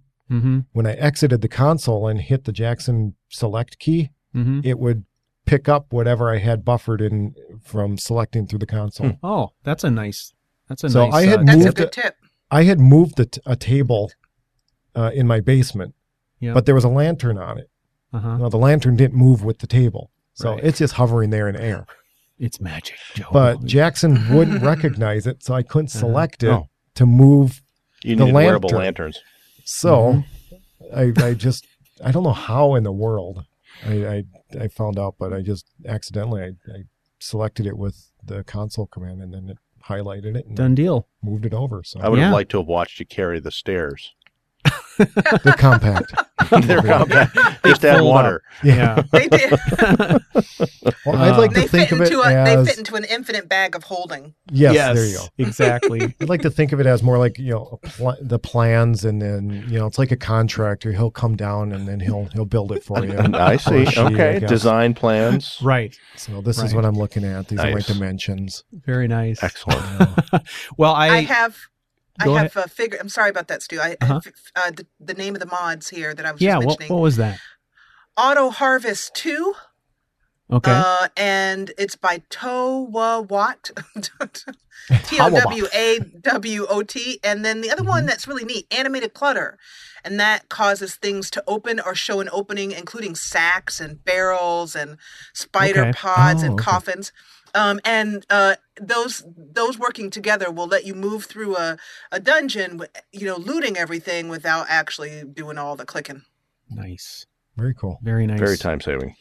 Well, I was just going to mention also that I had just recently started using the build or the Live Anywhere Live Anywhere mod in my playthrough with Robard, and I used it to build a basement in there's a warehouse in Riften that you can take over that warehouse essentially if you eliminate the skooma dealer who's working there. Mm-hmm.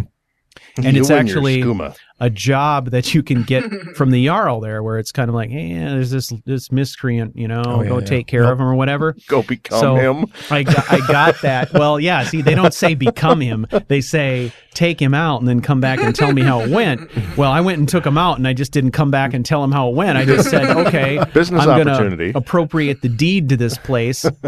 And I dug a basement in it with a kind of a cellar where he set up shop down there, and then I used Jackson's positioner, and I absolutely filled it with crates and all kinds of stuff. Cool.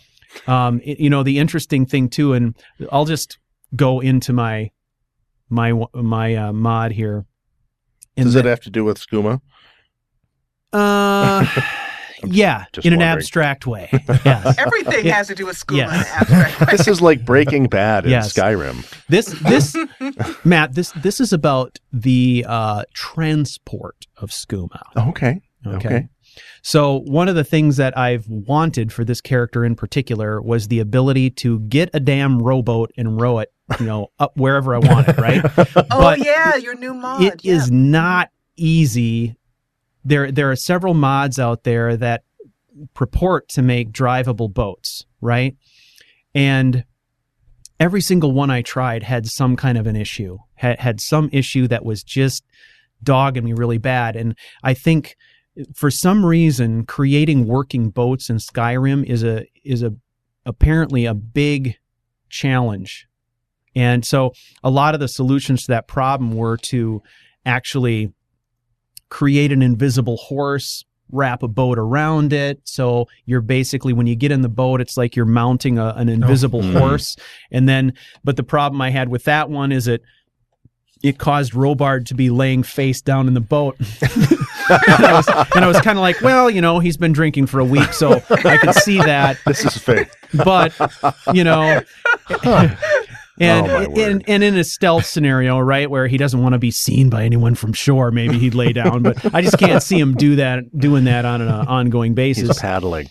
Yeah. So that one wasn't good. And then there was another one that actually used a water walking spell and then would wrap the boat around your character as if it were a piece of armor. So it would be added to your inventory as a piece of armor. So you'd go into your armor inventory and it'd say boat. And you'd pick boat, and it was like you were wearing a rowboat. Oh my gosh, a rowboat that's so funny. tutu, right? and so your character would essentially be running on top of the boat, and the boat would be cruising around. That's and ridiculous. I thought, this is crazy, but That's it wouldn't. really bizarre. I thought, I could actually use this as long as when I was in the boat, I was in the boat in first person, and I could just see the bow of the boat sticking up in front of me. Right. But every time I went into first person, the boat vanished, and I could only see the boat in third person. So I said, okay, that one's out. No. That one's out. So then, finally, although I applaud the modder for creativity for coming up with give a him boat tutu. that. Yeah. Boat tutu. Yeah. Exactly. Yeah. What'd you do today? I made a boat tutu. Yes. Yeah. Exactly. Go back and have some more mead. Very elegant. So the one that I found was what was it called? I think it's called Realistic Boats. Maybe do a lookup for me there, Matt. I will do that. This is one that I hadn't expected to cover tonight, but I wanted to touch on it because I thought it fit well in the theme here, because with the idea of taking over the warehouse. Realistic Functional Boats by Flex Creator. Yes, Realistic Functional Boats. And so his objective was to approach it completely different. And what he had to do is create a mod. What it does is it allows you to craft the boat, but then the boat is an independent object in game, and it responds to physics in game much the way a real boat would, which is cool from a realism standpoint, but it is a wow, it's a pain to drive the thing. It's really like, it's really dicey to drive this boat, right? It's reasonably stable, but the way that you get into the boat is you jump in the boat and then you go to the stern and you click on the stern and it pushes the boat forward as if you were pulling the boat like a gondola, you know? Oh, okay. And so every time you hit E, it goes a little bit forward and a little bit forward and a little bit forward. So you look forward to a lot of clicking, right? But when you want to turn starboard or whatever, or to port, you go to that side of the boat and click on the rail. So you're constantly running back and forth between the front and the back of the boat and the sides of the boat as you're clicking to make it go where you want to. But the cool thing about it is because it's built into the game and uses the physics, it'll respond to things like the flow of a river. Oh, you know, so you can take the current. The current will carry you in some instances. Did you have to build this boat? Yeah, you actually have to go to a sawmill and you get the materials and you build it, and you have to build the oars. And depending on how many oars you have in your inventory, that'll determine how you go about actually sailing the thing. Whether you sit and you're rowing with 2 oars, or you're standing up in the back and kind of pulling the boat along, stuff like that. But what it caused me to do, right, is I created the boat and I sailed it across the lake to Riften, and I parked it outside my warehouse, and then I loaded it up with skooma. And then, I got in it, and in the dead of night, I sailed out of Riften. Face down? No. Oh, okay. Standing up for all the world to see. Check me out. Yeah. I've got the deed to the skooma mobile. For all of Nern to take a look at you boating your skooma across the river. Yes. But the cool thing is I sailed that boat from Riften all the way to Iverstad. All the way down the lake, and then I went under the bridge, sailed it down the river past Treva's Watch, and there were a couple points where I ran it up on shore, and I had to use the console to like drag logs out of the river so I could get through. You know, because the river's blocked in certain areas by logs. So I cleared the river, fought some bandits who were attacking me when I pulled my boat up onto the shore, and I was able to sail that boat all the way to Iverstad, and then used the Live Anywhere mod and used planks from Live Anywhere to build myself a dock. Oh, nice. Good. In Iverstad. Good idea. And I thought the next mission for my character is he's preparing to start his business, and part of that is he's got to create his smuggling routes. So I'm looking for routes that will get me from Riften to every other city in Skyrim without using any of the major roadways. And so, you know, using the river is part of it. That's awesome. But he's also in the process of using planks and materials from both of these mods to build himself a little raised boardwalk that goes through the marshes by Solitude and stuff. Great. So that he can truck things across the marsh real quickly and stuff. So it's been kind of fun. You have to figure out how to do that at night. Well, jeez. I think the neat thing would be to add to this wonderful character concept is being able to go into dungeons, caves, and somehow say you've hired some people to mine entrance, connect the caves. Yeah. So you have complete underground that would be cool. Complex. Like an Area 51. That is a brilliant idea. And I've thought about this, right? Like getting from Riften to places like Iverstad and Windhelm, a lot of it I can do by boat. But getting my smack up to Markarth, that's going to be a little bit harder, and that might actually be a great place to do some tunneling, right? And those kinds of things. Yeah, there's a little bit of Land of the Lost going on up there. So yeah, there's so many waterfalls. You can't hit any rivers in Skyrim for the most part. But I just feel like we need to. We're always talking about the fake T-shirts and stuff. We need to have part of the Patreon be supporting Robard's skooma empire. Exactly. I'm signing up for that. I just want to let you know. Yes. So that's my story, and I'm sticking to it. Have you done realistic the sewer functional things boats. Too? All right. What's that? have you done the sewers yet? I Oh, mean, like, yeah, in other good words, one. your Robard there's that wonderful new sewer mod that came out, I guess, in the last few Are you months. still with us, Jessa? Yes, I am. Okay, we had a little glitch there. The sewers in Sewers? Skyrim. Yeah, there's a sewer mod that Yeah. came out that, Yes. is, I think, still in progress, that adds all the, sewers, like a great sewer system underneath Solitude. And I know that Bro Duel covered it, Bro Duel, on YouTube. Solitude, And Markarth. I and- wondered if Yeah. Robot The was major using cities. that as Yeah. part of his Skooma Empire. He is. He's using the sewer systems exclusively to get his product inside the cities. And part of the deal here is that he is a member of the Thieves Guild, but he's trying to hide his skooma activities from Brynjolf because he doesn't want to give up any of the profits. So, and he understands that the Thieves Guild kind of owns those cities, so he can only go in and out under cover of darkness, and he uses the sewer system to do that. But then he's also got, a system of very elaborate disguises and alternate personalities that he uses so that he can keep from getting in hot water with Brynjolf. Nice. So that's kind of how I'm playing that out. But yeah, the sewer systems, he's pretty much dominating the sewer systems in Whiterun at the moment. And Did you know that there so forth. is a way? I'm looking it up right now. I have the mod in. It's a fantastic way to give. I think it's just called "Give Gifts to NPCs." Let me just look it up. It is. Oh, that sounds familiar. Yes. Mhm. Give gifts to NPCs basically allows you to just give whatever's in your inventory to NPCs. So if you add that in with your beggar empire, if you have one, you can be giving the skooma to the beggars for them to, we'd have to, I don't know how they'd actually do it, but give it out to their contacts as well, too, or perhaps just to bribe them. In fact, Mala bribed one of the guards to get in to pick up Inigo in the jail system once using that mod, and it was great fun. Give gifts to NPCs on Nexus. So giving the NPC a gift creates goodwill, and then you can kind of get away with stuff for a moment. Yes, it does. Okay. And then that's they great. also, all of them will say thank you.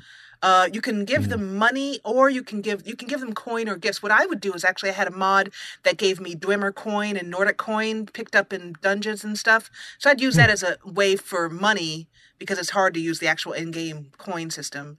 Yeah. And I would just give beggars and different things. So I bribed guards with that, just here, give a couple Nordic coins, go buy your wife a little something, That's a let's keep it between great us. That's idea. brilliant.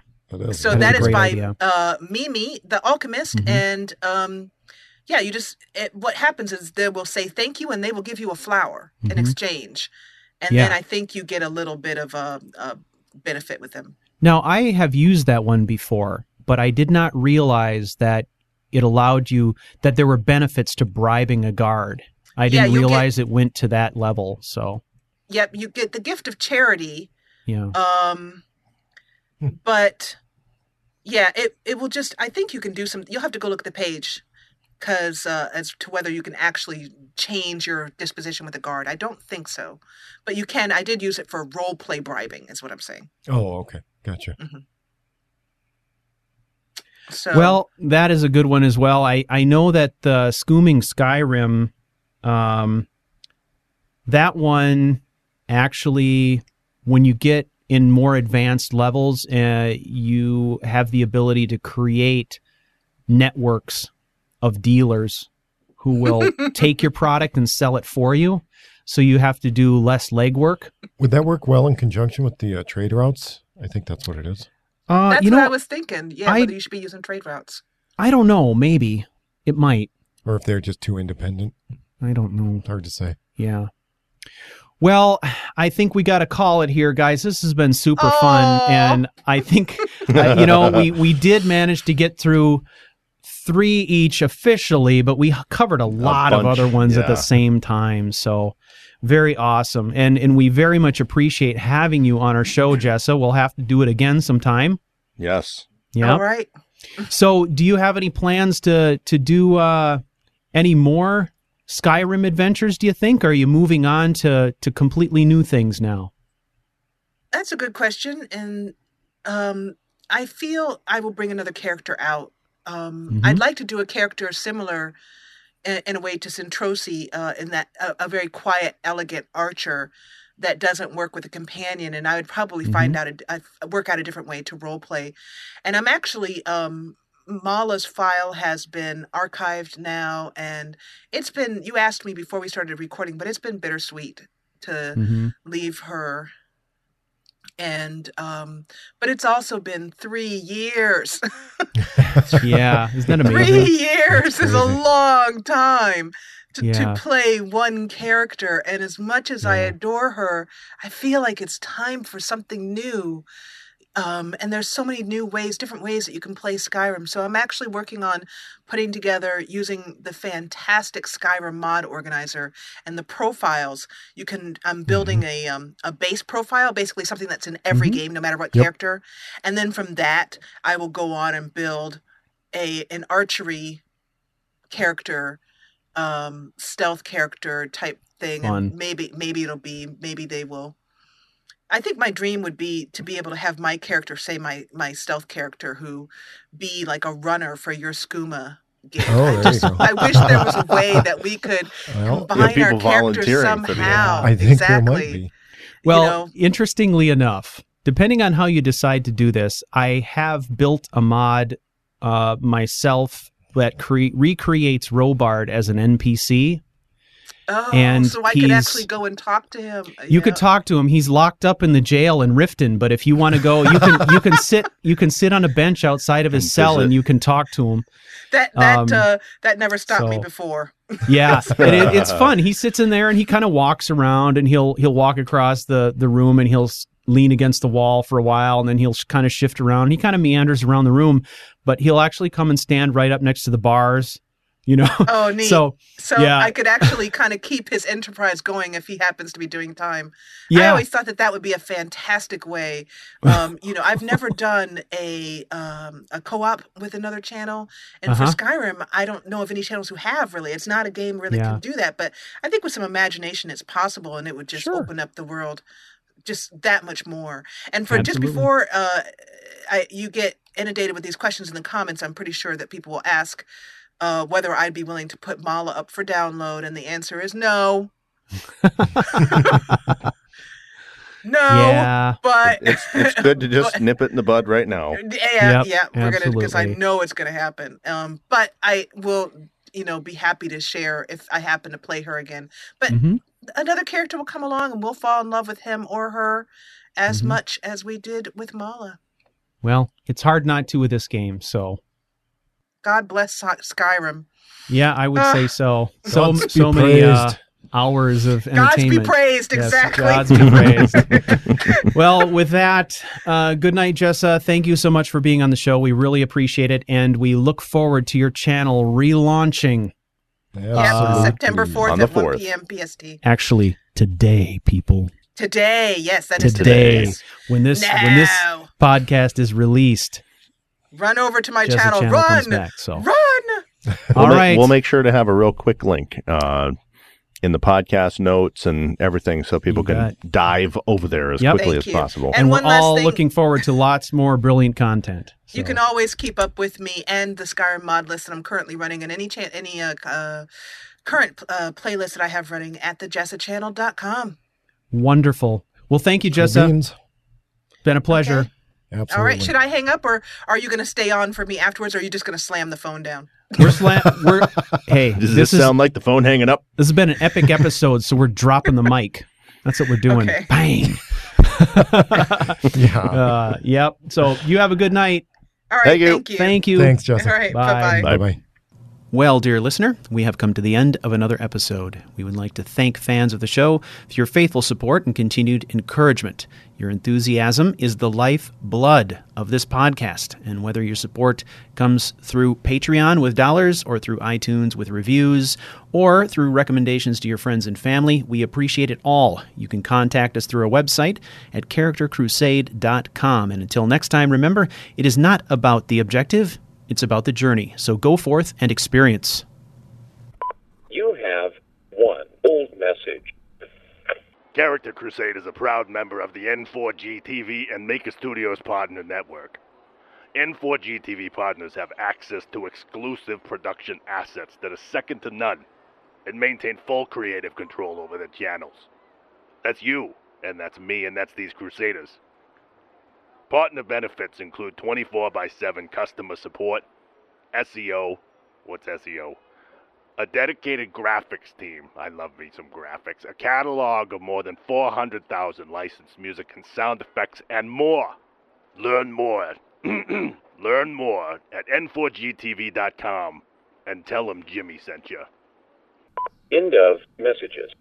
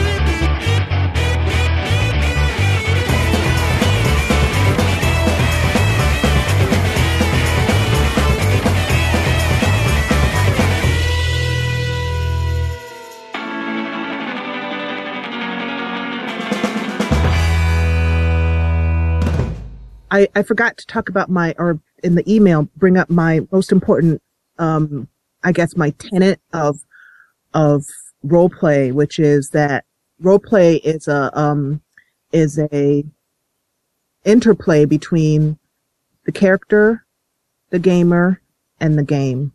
And I wanted to talk, I've basically discovered that's basically what role play is, and how you balance all of those out to get a really good story. So this will be fun. I've learned more in the last 30 seconds than I could have imagined.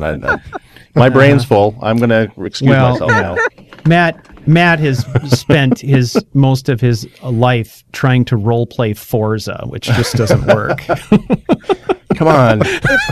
Forza is a sports game. Forza is a car racing game. Yeah. And it has as much job in role playing as I have flying the space shuttle. So I think that you can role play in any game, even a game like that. I'm role playing right now in a game called Homeworld Remastered, and I've made up a character, Admiral Nuchaka, which I can't wait to bring her out. She's fun. But Sweet, anyway, awesome. I could find a way to role play in Forza. And I think you're right. Part of it is just understanding that entering into your character makes the gameplay so much more fun. And if you have a reason to be in the car and you have a reason to win or a reason. And that's exactly right. It's about interplay, like you mentioned a few minutes ago. So I'm not going to detract from your incredible commentary. I'm going to sit back and bask in the glow of your awesomeness. Oh, is that for me? Oh, cool. Yeah, isn't that nice? I started Skyrim on November 11th, 2012. That was the first day my channel was open for business, as it were. And I started out, and I had no idea what Mala sounded like. I just opened my mouth on episode 1, which is, you can go back and look at it. It's terrible. As all of our first episodes are. Most YouTubers do not. Maybe Stu did. No. my first Let's Play was horseshit.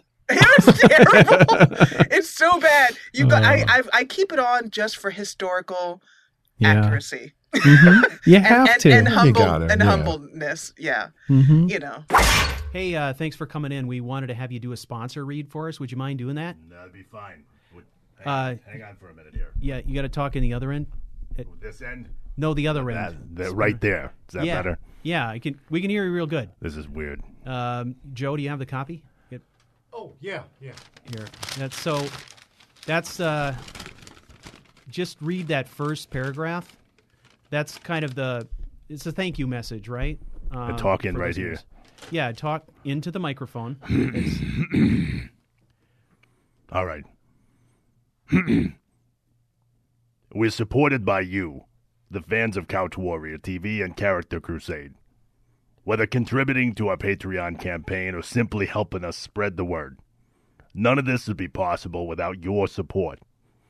Go to patron.charactercrusade.com to learn about the benefits of supporting the crusade with a recurring donation and help keep the crusade rolling. Wow, that was great. Is that all? Because, I'm double parked outside. Yeah. The guys have sorry. been keeping the engine running. Well, I thank you for coming in and taking the time. We really appreciate it. I mean, My pleasure. I'm going to stop by whenever I want to. okay, well, it's good to have a super fan in the neighborhood, so feel free. Not always in the neighborhood. But thank you, Character Crusade Yes. guys. Hey, don't let us keep you any longer. I'm I'm sorry, outta but here. thank you for coming in. Thank you. Bye. Bye-bye.